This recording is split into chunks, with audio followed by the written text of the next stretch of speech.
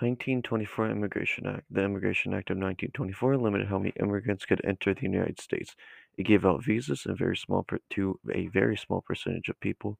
The security during World War One made it possible for Congress to pass this act. DACA. It allowed people who weren't allowed to enter the United States to come over as children. When Obama announced this, he was going to expand this, a bunch of states sued immediately.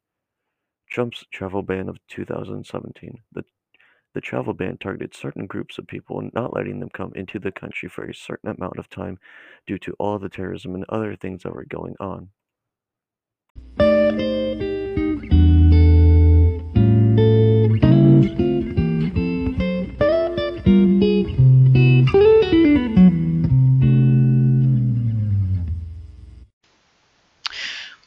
What is my opinion on American immigration? Okay, so I think the best school of thought here is when you have two extremes, right? You put them together, so the two extremes would be complete immigration and none at all. So we're going to combine those two systems by each year we force all citizens out of the country, then only let immigrants come in. Then the next year we do the same thing, making the citizens of the previous year go through a trial of challenges to make their way back into the country.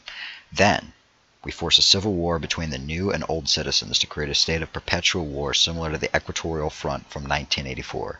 This will create maximum profit for defense contractors in the military-industrial complex, who will use their new wealth to expand the system of government worldwide and eventually have the whole world fighting in this war. Then you take all the profits from the constant warfare and enact a system in which all the owners of the defense companies create a space program to leave Earth and to destroy the planet. After the Death Star 2.0 destroys Earth, we create brain interfacing systems to essentially give us immortality by slowing down our perception of time so much that a second is perceived at the same amount of time as 1,000 years. With this immortality, we can create large pleasure domes using the brain interfacing to dump our serotonin and dopamine, and we end up in a state of perpetual euphoria before eventually starving to death. Then, after everyone's dead from starving, we set off the reactor core in the Death Star version 42 and cause the universe to collapse in on itself.